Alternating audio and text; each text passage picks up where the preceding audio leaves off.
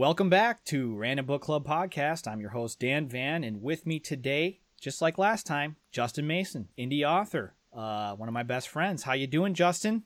I'm doing really good, Dan. Thanks for having me back on the show. Sorry, I was sick there for a while, so we had to kind of push things back, but I'm really glad to be here tonight. That's awesome. Today, what are we covering? We're covering Chapter 3 of The Sword of Bedwyr. Farewell, my brother. Book 1 of The Crimson Shadow. R.A. Salvatore. What are your thoughts on this book so far, Dan? We made it to Chapter 3. Yeah, man. I made it to Chapter 3, which is like a miracle in itself. Yeah, so thoughts on the book? I don't like it so far. I mean, it's cool. I like the writing. I love Bob's writing, Yep. He writes very well. I love the fight scenes.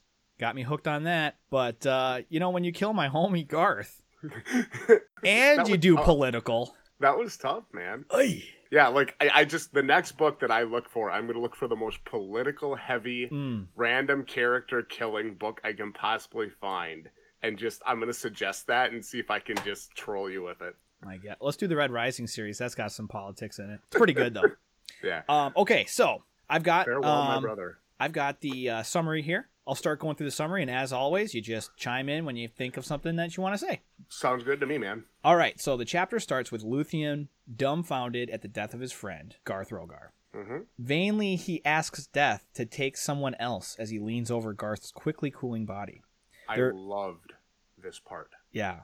I know, chime in when you want to say something, but try not to chime in for at least the first 5 minutes. This was one of the best parts I've read so far, because I'm sitting here and I'm reading this and I'm like, I've seen so many other movies, right? Where when it's written in that old style, fly, Death, stay from here. I've seen things written like that and spoken like that before, but this resonated so heavily with me. And I'm like, I just kind of feel for the guy, man. Yeah. So it was good. It was very emotional. Yes, it was. It was very well written. And that's the end of the episode. No, just kidding. I just wanted to do that joke. Okay, there is a cry. Okay. So there is a cry from the arena tunnel entrance as Cadarin runs out to Luthien's side. Luthien begins to vow to avenge, but before he can finish, Cadarin tells him to stuff it. Luthien is offended by this, but Cadarin goes on to explain, Garth Rogar dies as a warrior by the most ancient and hallowed rules of the arena of our people. And he has no right to take that from him. Yep. Yeah, I agree with that. No, and I think she's also low-key protecting Luthien. Yeah. Because Luthien, we've seen, is very sheltered. Oh, for sure. His whole character description up until this point has come off as very sheltered. He's a good boy. And Catherine is like, oh, dude, you're about to threaten some nobles. Don't do that. Yeah, you're still in their viewpoint. Well, actually, no, they walked off, but still, So I wrote that I loved this because it makes her so compassionate yet hardened, showing the reader exactly what kind of rules this world is under. Very good. So if you haven't gotten it by now, there are some hard and fast rules, and who's going to know it better but Cadarin, some girl from Hale that got a second chance over here in Bedwyr. You know what I mean? Yep. She knows what's going down. Okay, so Luthien pulls away from Cadarin and runs away, across the arena field, into the tunnel, then out near the harbor and north along the beach. He runs away. So then it cuts to a scene between Ethan and Garrus. There's a lot of that in this book. Did you notice that? Of them fighting? No, there's a lot of scenes in this book where, because my brother jumps and I... headspace. Yeah, and we talk about our writing all the time. He's like, you can't have so many focuses in your conversation. You just got to stay on one thing. You can't have a character having a conversation here and then cut to another character having a conversation here. I'm like, but I'm reading here. Salvatore does it all the time. It flows. I'm like, so what am I doing wrong, though? Because I'm trying to figure it out because I love this writing style. I love being able to go from one scene without the little star, boom, right to the next scene. I love doing that. Well, how does he do it? Does he put an ellipses or something like that, or he does the little... There's nothing here. This is what it is. And then Luthien ran across the field into the tunnel, out to the area near the harbor, north along the beach. Next line. Oh, he has because for him, his paragraphs are all single-spaced, and then he has a line space. And then it goes into, it was unfortunate, Garrus began, trying to downplay the events. So that's how he separates his events. He doesn't have a big blocky, triple star break. He just has a line space. That's really cool. Yes. Yeah, here, I'll show it for the people here. So here's where we're talking about at the bottom of this fourth paragraph. And then Luthien ran across the field into the tunnel and out into the open area near the harbor north along the beach. No break, just an extra indentation. Yeah, it was unfortunate. Garrus began, trying to downplay the events. Yeah, so he just goes right into the next thing. I like that. That's cool. So and here's Ethan again, totally not surprised that this is happening. Like, it was murder. Like, this is not okay.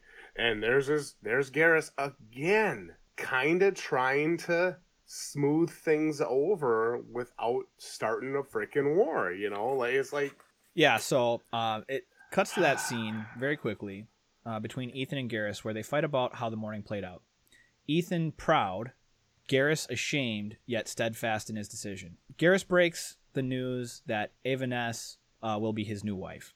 That Aubrey thinks that she could have a positive influence on Bedwydrin.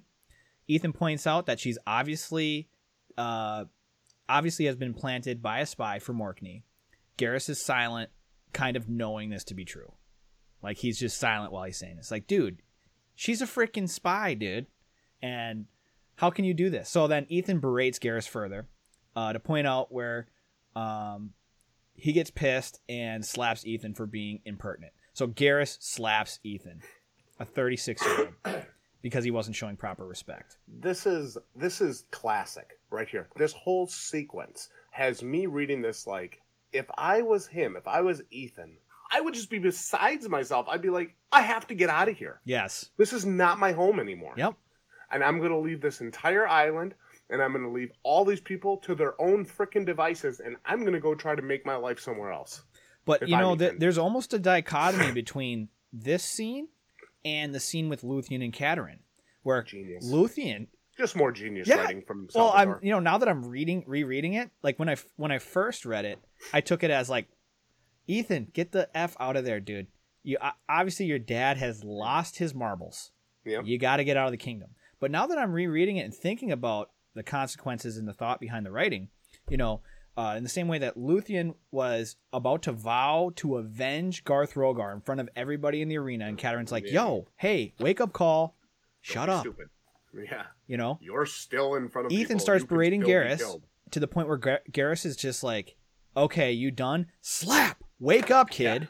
Yeah, like this is reality, you understand how this stuff works? I've been running this kingdom since forever. Since me and Bruce Sturgis were freaking chasing some tail in the local homeboys in the trade routes, and now you're going to fuck it up for everybody. Right. Excuse me. Sorry. Yeah, no, that's fine. So Ethan doesn't respond. You're right, though. I mean, you're right, though. And it gives you a sense of the relationships that these characters have together. And, you know, you can see Katerin's looking out for Luthien. Yep. And Garrus, even though there's the backhanded slap, you know, are you done? You know, gives him a slap. He is still trying to look out for Ethan. He's still trying to lead Ethan, even though he's so just disappointed with Ethan's reaction. Ethan's reaction is so extreme that Garrus has to go extreme the other way to make up for it. I think. That's my thoughts on it anyway. Ethan didn't respond. He just mean-mugged his dad with narrowed eyes. Garrus didn't want it to go this far, but now he has to put it into action, plans that he knew he had to do. That's how it kind of ends, that little scene. He now has to put into actions plans he didn't want to do, but now he knows. So we don't know what that means. Now, well, because we've both read this section, are these the plans of having Luthien succeed him instead of Ethan? Because that's what I kind of put together after that. I don't think so. Did you finish the book? Nope. Okay, I don't think so. Okay. So what they're leading you to believe here is that... Don't tell me if it's a spoiler, because I haven't gotten there. Hold on. Not a spoiler in the Spoilcast of the Century. Oh, God. Okay, then you can... No, it's okay. Basically, I do have to read it. How he's saying this is it's good for all readers, really. Because if you are not on Team G-Man, you're like, oh, he's got to put in to plan something. Yeah, of course, now we know. And then when you read the next part where Ethan's saddling up his horse and he's like, yeah, I'm leaving to go fight in a war with the Gaskins. Dad's sending me off to die, you know? You think, yeah, of course he was doing that because he wants Luthien to be the rightful heir, right? But if you are still on Team Garrus, you have no idea, but you know he's going to handle it. Whatever it is, you're thinking, and if you read the whole book, it doesn't reveal itself either. But since I have and read, into some of it that has been written down, where the next book's going to start and stuff like that, I think Garrus has got a plan for this situation. It sucks that he had to do it, but he's been thinking about this day since Luthien was born 20 years ago. You know what I mean? He's like, okay, I need to figure out a plan. So I like it. We'll get to that back way over in chapter, 16, whenever it ends. Luthien sat on a high bluff toward the north side of the bay, watching as the last light went out in the town of Dunvarna. Dunvarna, do we need the map? Yeah, you could show it off. Dunvarna's right here. Here's Isle Bedridden. Yep. Just north middle or whatever. Hale is the far corner, and then Dunvarna is just like Dunvarney, north, right? Yep. Yeah. So he's just watching the lights go out. The last of the lights go out in the town of Dunvarna. He's having a midlife crisis. Couldn't believe that his friend Garth was dead. His mind was churning with how this might have tied into Ethan's open disdain for their father. Someone who Luthien saw as noble warrior, his father, that is. He was beginning to see Garrus as Ethan must have for a while. He continues to ponder about his first taste of real, unforgivable life under Wizard King Greensparrow. Then Catelyn came up and spoke with him, trying to calm him down. After some discussion, Luthien decided to make his vow privately with Catelyn as witness. On the grave of my dead mother, I'll repay he who killed Garth Rogar. Whatever the cost, whatever the consequences to me, to my father, to Bedwydrin. Catelyn was stunned, but also understood Luthien's fire. She grew up in secluded Hale, away from politics, like me, and this just didn't seem right to her. She knew there was unfairness going on. Yeah, of course. So then they snuggle with each other to ward off the chills of the August night. So this is what I got a note on this. So this is the first mention of a month, August, and so we can assume that they're on the same calendar as us. So there's an August, September. I like that though. It makes it easy. Familiarity. And they do bring up the time of the year throughout the story. Later on, it becomes like winter time and stuff, and there's some things going on with people that are cold and how they work around that, whatever. So it immediately allows you to get a grasp of timing and that there are changes of seasons and stuff like that. And at night, if you're looking at the stars in the middle of summer or at the end of summer, it does get chilly in August. So they snuggle together for the night. Okay, the next morning, the Montfort ship left harbor.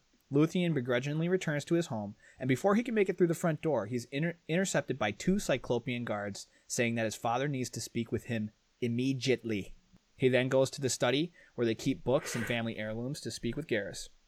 Above the hearth was his most prized possession, the family sword, Blind Striker. Its golden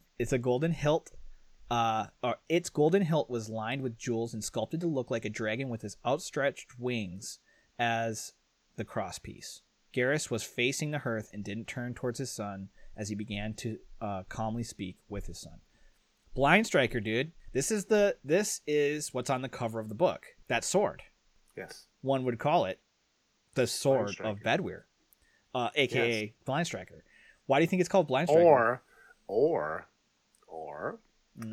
is Luthien the sword of Bedwyr?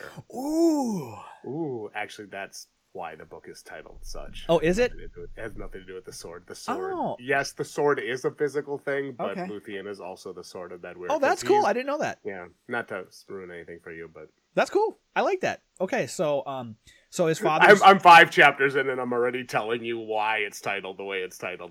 Cool. Educate yourself, you plebeian. When we do the 5-minute book review after all this is done, we'll go over that. Why is it called the Sword of Bedwyr?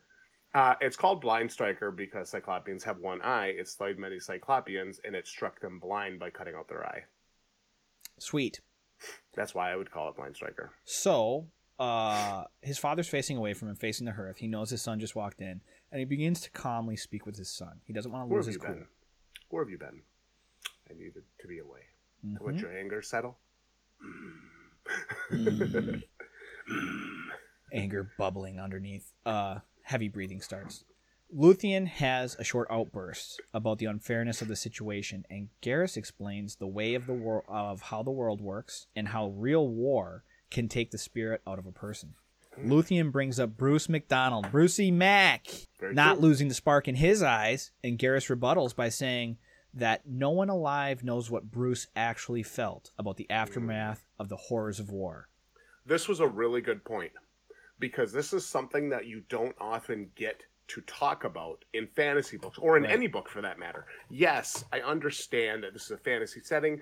Yes, I understand that we have heroes, that they do great things, and they go through incredible odds and incredible challenges, and they overcome them, and they defeat the dragon or the evil necromancer or whatever the hell it is. But what does that actually do to those people? What does it do to the soul of the person? The psyche and the soul and the mental state. It is really cool to see Garrus kind of delving into that. And it's something a lot of books, this is an older book, but it's something books nowadays don't necessarily do. Yeah, Bob kind of plays around with a lot of little cool writing styles in here. In the beginning of the next chapter, he starts off with some kind of almost subtle poetry where he's like asking questions, but as the narrator, not as like a character. It's like, so it's kind of cool that he actually goes a little deeper. For a book that has months like August and September, it is actually pretty deep. Like, it's not super simple. Anyone can read it, but if you want to analyze the crap out of it, you totally can, which is what we're about to do. I freaking love it. Who can say what Bruce McDonald wore in his heavy soul? He advises Luthien to swallow his pride and not follow in the footsteps of Ethan. The chapter ends with Garrus working himself up into a rage about Ethan never coming to learn his place. Luthien almost went to his father to calm him, but held back quietly and left the room. His father's words, from who he had loved and respected all his life, now rang hollow. The chapter ends with Luthien revisiting in his mind the sounds of the crossbow click and the death gasp of his friend's last breath. So when I first read this chapter, this was one of my favorite chapters. I'm not even kidding you. Like, I read the fight chapter. I'm like, oh, it was really good. Yep. But then I read this and I'm like, I'm hooked. Yeah. I'm going to keep reading. I'm going to finish. Like, I'm excited. Because there is something about the need to please our fathers or our makers, right? The people that raise us. There is something about that need that resonates with us as human beings where I'm like, oh, I need to know what Luthien's going to do. Is he really going to go out for revenge and risk everything? Or is he going to play it smart? I'm like, I gotta read it. I have to know. And that's what pushed me to the next chapter, which was so cool. Loved it. Yeah. I also liked how this chapter it did exactly what I wanted it to do. After the death of Garth Rogar, Luthien runs off by himself, thinks about everything. Catelyn comes up. His girlfriend kind of talks him down. He decides, you know what? Now that I'm calmed down, I am going to make a freaking vow. This is honor. I've been raised in the honor of the old ways. I'm going to honor his legacy, and this is how I'm going to do it. This chapter was character development and introspection heavy. Yes. Very heavy with those two things, and it's a really good writing style if you can pull it off, and Bob does it. It was right on point. So any final points you want to make about chapter 3? Nope. I think we could probably just crush chapter 4. Or is it too much? It's chapter 4, wet with the blood of a fallen enemy. And I will tell you this, my favorite chapter so far. He says that about every chapter, guys. My favorite chapter so far. Okay, here we go. I'll go through the summary and jump in when you want to. I promise I will. The chapter Actually, let me stop you right there. The chapter starts with the narrator asking questions that have a flair of poetry and introspection to them. What might have been had the parents of the king not met? What might have been had a hero been cut down in his youth by an arrow that whizzed harmlessly past, cracking the air barely an inch away? Often does the simplest chance affect the history of nations, and so it was that August night when Luthien walked out of House Bedwyr to the stables, where he found Ethan readying his horse, saddlebags stuffed with provisions.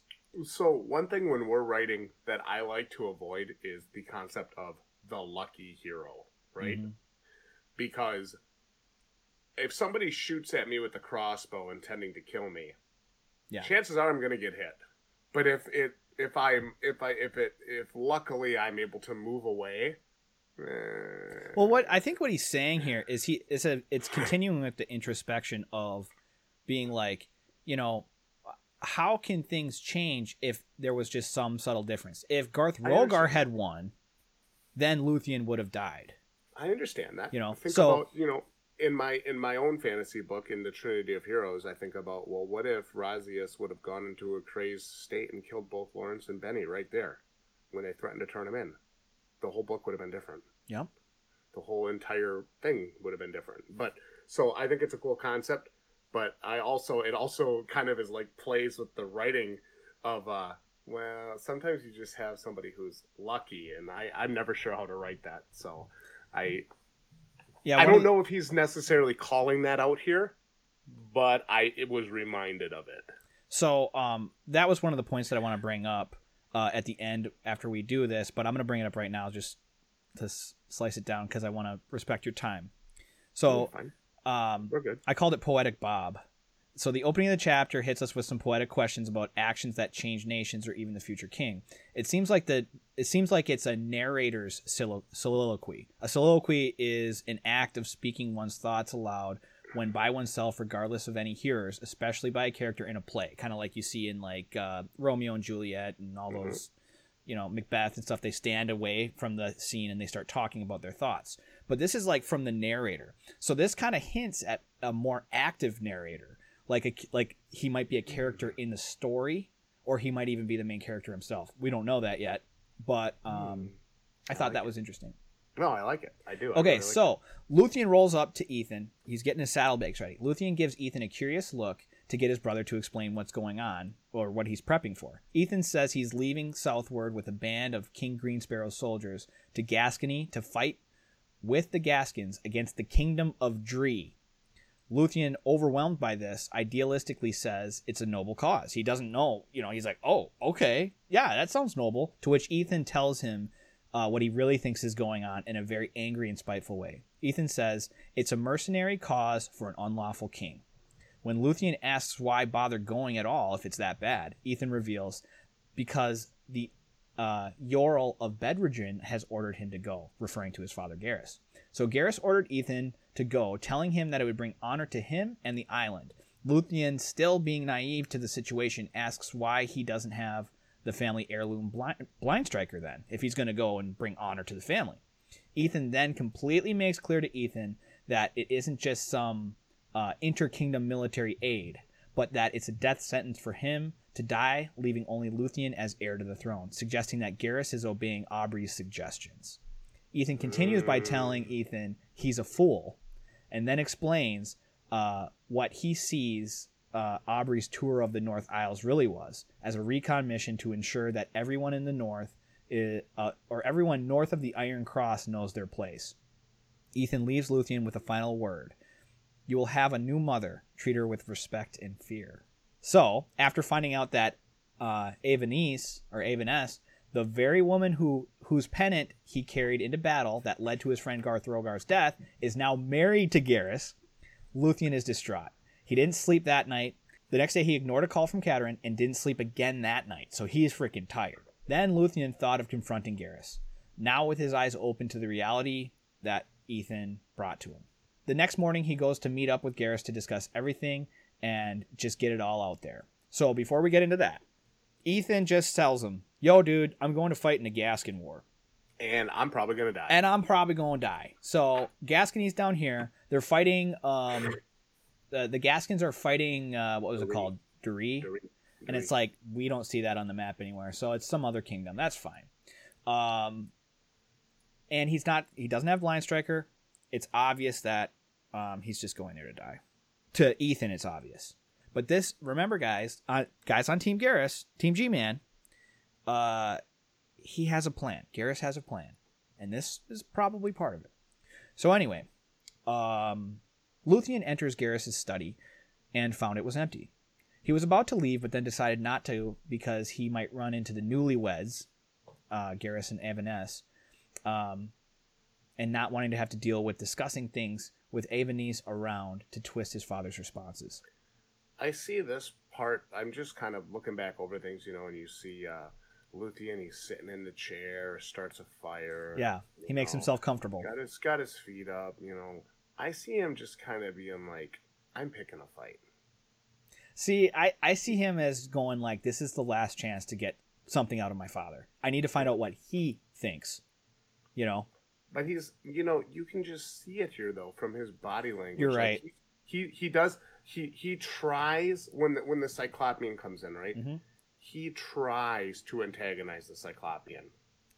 He's not accidental. That's true. Oh, I misspoke. I'm so sorry if I offended you. He does pick it a little bit. He does it on purpose. Well, okay, so he doesn't go into it necessarily looking for a fight, but the response he gets from the Cyclopean is like, who are you? You just came here a week ago, okay, bro?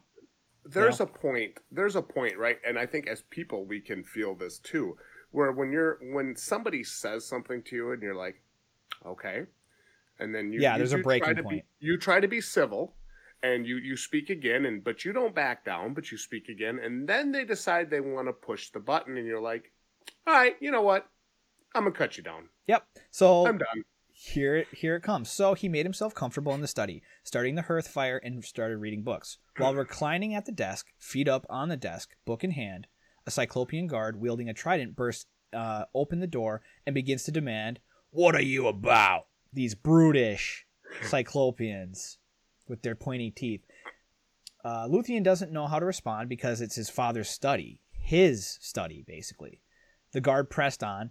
"What business have you in the private quarters of Earl and Earless Bedwidden?" So Earl and Earless. Almost like now that this new woman is here, the Cyclopean no longer even serves his father, more serves his mother's interests. Yes. You don't have a right to be in this study because she doesn't want you here. So get out. Yeah. And he's just like, yo, do not disrespect my dad. Right. So Luthien is stunned by the term "your less" because it implies an equal amount of power over the land to someone who just waltzed in basically against everyone's will, making it seem like Evaness is forcing her position very fast. So Luthien checks the guard and is like, who the heck are you? The guard then introduces himself as the personal guard of the Yorless of Bedridden. That's when he was giving him the Benny of the doubt, being like, okay, maybe he doesn't remember I was the guy that fought in the arena. Maybe he doesn't know that Garrus is my dad. This will become clear very quick, but then he says he's the personal guard of the Yorless of Bedridden, which means he's notably not the personal guard of the Yorl, meaning he doesn't protect Garrus, he protects Evaness, and he's making a very strong statement there. Luthien then sees the crossbow on the Cyclopean's back.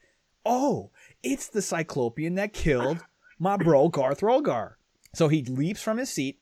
The Cyclopean tries to pull rank, threatening Luthien because he was not announced, and will teach him proper etiquette if he does not leave now. Okay, so now it's on. So, it's getting close to being on. Luthien builds up a rage as he realizes that Ethan was right all along. That this was all planned out. Luthien asks of the Cyclopean, "Did you enjoy killing a human while he lay helplessly on the ground?" To which the guard, with an evil smile widening on his face, responds, "I always enjoy killing men." I like your voice acting. Thanks. Luthien gets pissed and throws a rock that he finds under the desk at the Cyclopean's thigh. Okay, the Cyclopean lowers his trident, and it's on. Luthien realizes the brute is going to fight, and it's on. Jackie Chan mode activated. Well, you can hear even Luthien's like, "Oh, that's not your brother's decision." Yeah. Why did I hit him in the thigh? I don't know. So, anyway, so I said Jackie Chan mode activated because he then all of a sudden Luthien picks up a chair to block the first thrust, which then gets shattered into pieces by the trident. And I just imagine Luthien Chan being like, "Oh, I don't want trouble," Anyway, so no, you didn't. Uncle. So he picks up the chair, which gets shattered into pieces. He then grabs a fire poker and parries with it. Yeah, well, like he's a scrapper. He can fight you with anything. He'll wash his hands and then kick. They say he's a dirty fighter. He'll wash his hands and still kick your ass. Injury report: Luthien gets nicked in the lower abdomen, causing blood. That's okay. So unbelievable. Then he pokes the Cyclopean in the eye and used the opening to grab the sword from above the hearth. How is that not the end of the fight? He pokes him in the eye. Well, you'll find out. Wouldn't that just blind him? This ain't your average Cyclopean, okay? Because the sword gets stuck in the hilt as the Cyclopean charged. Planting his foot against the hearth, Luthien pulls the sword free just in time to equal out the thrust of the trident. After some parries, the guard reveals that he was the commander of the Praetorian Guard. Okay? So he's like, I am not some simple boy playing in an arena. I was the commander of the Praetorian Guard, which Praetorian, as we know, is all of the land and all that. So this is, they probably, for commanders, they probably poked them in the eye a bunch of times to get them used to it. You know what I mean? Like back when I used to wrestle, one of the weak points is right under the nose, and you do something called a crossface, which is like a legal punch. So what I used to do is I'd spend a whole week every year just having everybody crossface me all day, and then I got used to it. So then that way when someone would do it, I could muddle through it, no problem. Easy. So they probably this guy's probably got calluses on his eyes. You know what I mean? This guy eats broken noses for breakfast. You know what I'm saying? So the sword okay, we got that. After some parries, blah, blah, blah. Okay, so now that he announced that he was the commander of the Praetorian Guard, they're fairly well matched. Luthien uses a couch to gain some advantages. Then he pulls some quick reversals, catching the guard off balance with its trident blocking high, and Luthien swings low, pierces into the guts of the Cyclopean, killing the guard, his first kill. Luthien didn't like the feeling of this killing, but he reminded himself that this was the Cyclopean that killed his friend Garth Rogar, and that idea kept him sane. He then realized that he had just set many events into motion, and that he would need to leave. With the sun quickly setting in the east, he knew his father would return shortly to see what had happened. A plan was hatched right then. To leave the sword, meet up... Oh, we got something. Go ahead. I do. I'm raising my hand. Yes. How about the brutal kill? Right through the guts. Blind Striker's tick dug into the Cyclopean's belly and ran its way up through the creature's diaphragm, cutting at the lungs and heart. The one eye had the trident up above its head by that time and angled down at Luthien, and for a horrifying second, Luthien thought its wicked prongs would dive into him. Then he saw the light go out of the Cyclopean's eye. I mean, dude, brutal, violent, and graphic. Brutal. I love it. Yes. I love it. Well, yeah, that goes again into his writing of, like, just fighting. He did such a good job. I didn't go through the play-by-play necessarily there. I only did the big hits. But, yeah, just the idea that he ducks under low, swipes high to try to get the trident to go up. When the trident goes up, Luthien stabs him in the guts, and Luthien thinks the trident's going to hit him. But then, obviously, the Cyclopean's dead at that point. Yeah. Okay, so a plan was hatched right then to leave the sword then as fast as he could. He would head south to the ferry, and after that, who knows? So he would try to meet up with Ethan. So that's the end of the chapter. I got some points to bring up. It was a good chapter. My only question after reading this chapter is, I know. Where do we go from here? I was literally just about to say what's going to happen next, because, I mean, it was so good, dude. I freaking loved it. And I knew the moment that guard walked in the room, I'm like, oh, he's dead. I didn't. I thought, I did. Here comes more political BS. No. He's going to talk. He's going to bring him to Garrus, and Garrus is going to be sitting with Aevanese, and they're going to have to publicly shame Luthien and kick him out of the kingdom or some crap. That would have been cool. It turned out. No, it wouldn't have been cool. That would have been political BS. Would have. It would have really hooked me. I would have been like, why is he being kicked out of the kingdom by his father? If that had happened, I would have stopped reading. I know. I would have stopped reading. But it didn't. Now we got to kill Garth. Yeah. Technically, Garth Rogar has been avenged. Story's over. That's the end of the book. Luthien killed the guy who killed Garth Rogar. The Chapter book's 4. over. It was a good book stories. Overall. A little slow at points. A lot of violence. The fight scenes were good. You guys should definitely read it for yourself. There's a link in the description to it on Amazon if you guys want to buy it. It supports the channel. I'm Justin, indie author, and of course, joined by my friend Dan. This is it. Good night. I don't have the link. Ends the episode. What? Okay. So I got some points to bring up. All right. No questions for Bob this week. What? I had one question on the last chapter, but we talked about it. It was like August, choosing the fact that you're using the months of our actual world, which also further led me to believe that we were reading a completely different book. But it's a way to keep your reader engrossed in the world you're creating by making them believe that the world they're reading about is similar to the one they live in. I think so, anyway. Yes. Okay. So the Bob's conversation writing style is also a pleasure to read, not just his fighting.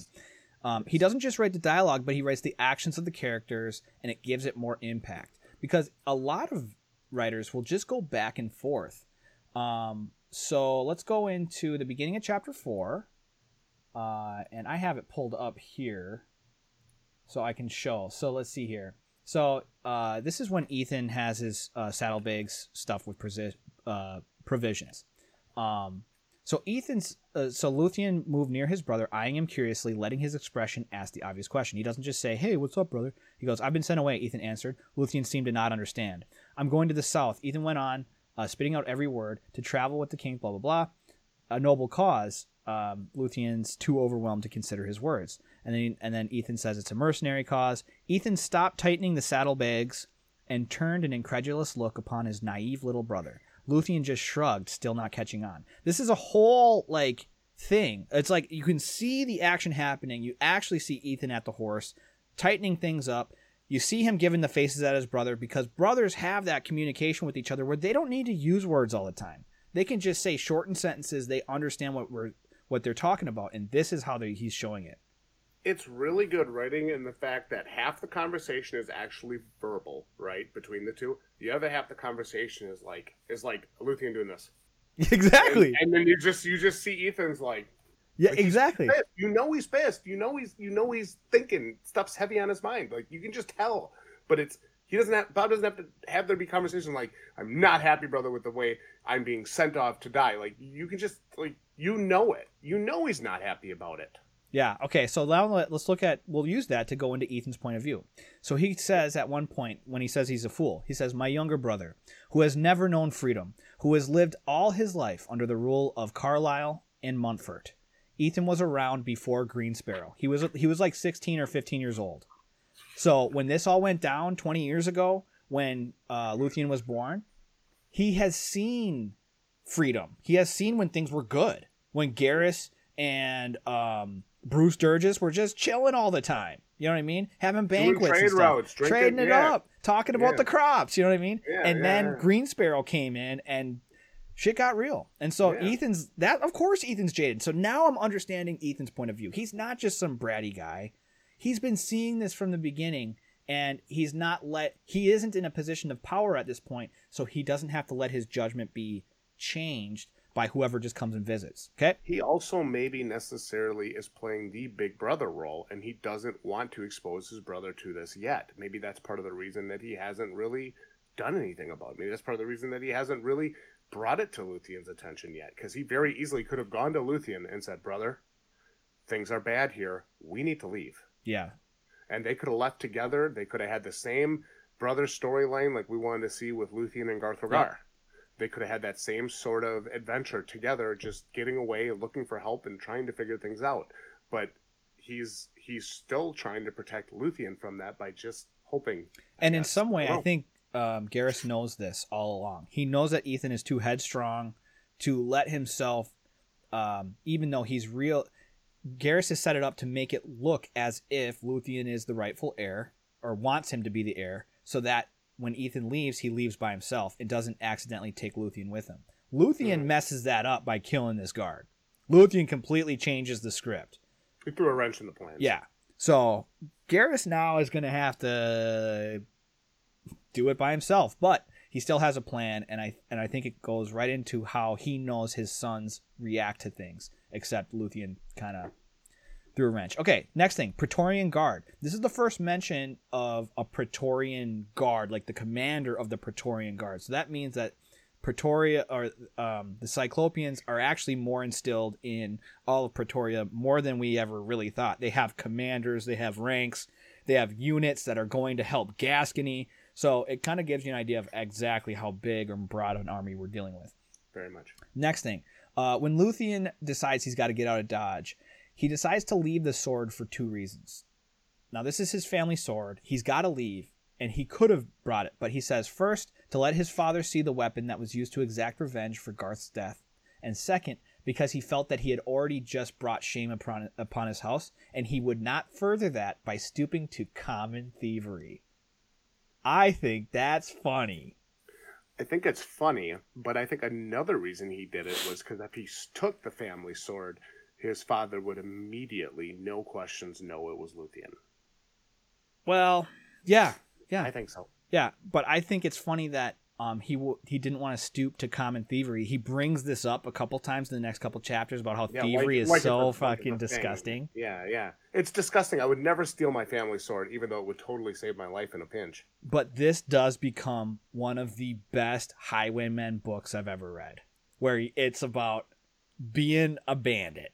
You know what I mean? I love it. It becomes so good and entrenched in like the thievery of common thievery that it is wonderful. So it's funny that he puts this in the beginning, knowing what he's gonna write. It's great. Okay, places of note, and then we're closing it out. So the Kingdom of Doree, it's in reference to the battle between the Gaskins and which Ethan was sent to the front lines of. Aubrey's tour of the Northern Isles. They mention his tour, so let's take the tour with him, guys. So so he goes. Does everybody have their ticket? Get your ticket. Hey, leek soup's on the menu, boys. Okay. And lamb. Oh no. Oh no, not again. So he goes to Carith, which is Isle Carith over here. Marvis, shout out to the banquets of Bruce Sturgis. Right up. Bedwardrin. So we go from here to Marvis all the way to Bedwardrin. And then they go to Diamond Gate on the way back to Montfort. So Diamond Gate, that's just a place we haven't heard of. Carith we haven't heard of, but it is on the map. So he's actually checking out all the Northern Isles just to make sure. It solidifies the fact that, yeah, they weren't doing it just for fun. This wasn't just for sport. This was to see who's in power. And part of that, you got something? Keeping an eye on You see it. Moving on to the next part, when the Cyclopean comes into the room, the study, Luthien yelled at the Cyclopean guard when he was asked why he's in his father's studies. He says, how does he say it? He's like, what in the lava pits of the 5 Sentinels are you saying, or are you doing here? Yeah. Lava pits of the 5 Sentinels. Let's take a look. So here's the 5 Sentinels on the eastern part of the map. There are lava pits over here. I want to see the lava pits. That would be great if they go there and fight around the lava pits and crap. But the way he says it, it's kind of like a what in the 9 hells? Like, it's more of just a figure of speech. That's what it's meant to be, yeah. So there may not actually be lava pits of the 5 Sentinels, but I think that's cool. And that's it. That's chapter 4. We're ready to go, dude. It's on. I'm in the book now. Yep, it's happening. I'm happy to read forward. So this was a big turning point for me with reading, right? Because I finished a chapter and I'm like, well, now he's got to run away. Yep. There's no way. There's no freaking way he stays. He's got to go. And I'm like, so what's going to happen? Who's going to help him? Who's he going to come across? And now it's like, just like you said, it's on, dude. Here we go. So I'm really looking forward to the next chapters. We're going to meet one of our greatest characters. Yes. I can't wait. I'm super stoked for that. So, with that, thank you very much for joining me. Of course. Thanks for having me. Yep. This was awesome. Again, today we discussed Chapter 3 and Chapter 4 from The Sword of Bedwyr, Book 1 of The Crimson Shadow from R.A. Salvatore. Yep. And guys, we're now on iTunes, Spotify, and Google Podcasts. So if you want to listen to us there, download it. Otherwise, you can continue watching on YouTube and read along with us. We'd love to have you join us in on these discussions. Oh, we have to get our what is that? How do we do that? We have to get the typical YouTube promotion in there. Make sure you guys smash. Nope. Stopping you right there. Smash like and subscribe. You have to subscribe. Oh no. I'm fine with 10 subscribers. We got up to 10. I'm stoked about that. We got 10 people, 5 of which are my other accounts. Just kidding. But no, it's fine. It's been actually a real treat talking about this book in depth, and I can't wait to see. It is. I'm looking forward to doing this for a long time. So, well, sometimes we read something And we're like, okay, that was okay. You know, that's pretty cool. You call me the next day, oh, I'm reading this book. It's okay. But, you know, like just sitting here talking about, I mean, we just spent an hour practically almost talking about 2 chapters of this book. And we went fast. And we did. We kind of flew through these. And I thought they were great. Yeah. I was so into it. Yeah, we spent 20 minutes on 9 pages. Yeah, it's hella fun. It's really great. Again, sort of bedweird, a lot of fun to read. And thanks for having me on the podcast, Dan. I really appreciate it. Where can they find you, Justin? What do you got? Well, you got the author. You're a book. You know. Yeah, I'm a book. Yeah. So I am an indie author. I am a book. I am an indie author. My brother and I have written some works. I would definitely recommend my light novel series, Tokyo Lightning. It's available on Amazon digitally for sure. To anybody that's looking for just if you're into anime or if you're into, you know, like light novels, manga, anything like that. There's no pictures, but it is like a fun high school drama with some at times superhero and romance elements. So I would definitely recommend that. And of course, The Trinity of Heroes is the first book in our mainstay fantasy series. It's about 3 best friends that want to become knights to protect the lands from evil, and the story branches out from there. Awesome. And you guys can find him on Amazon. He's got Kindle books out. He's got physical books out. You can order from him directly. And I have the links to that in the description below. Thank you, Justin, for joining me on this episode of Random Book Club Podcast.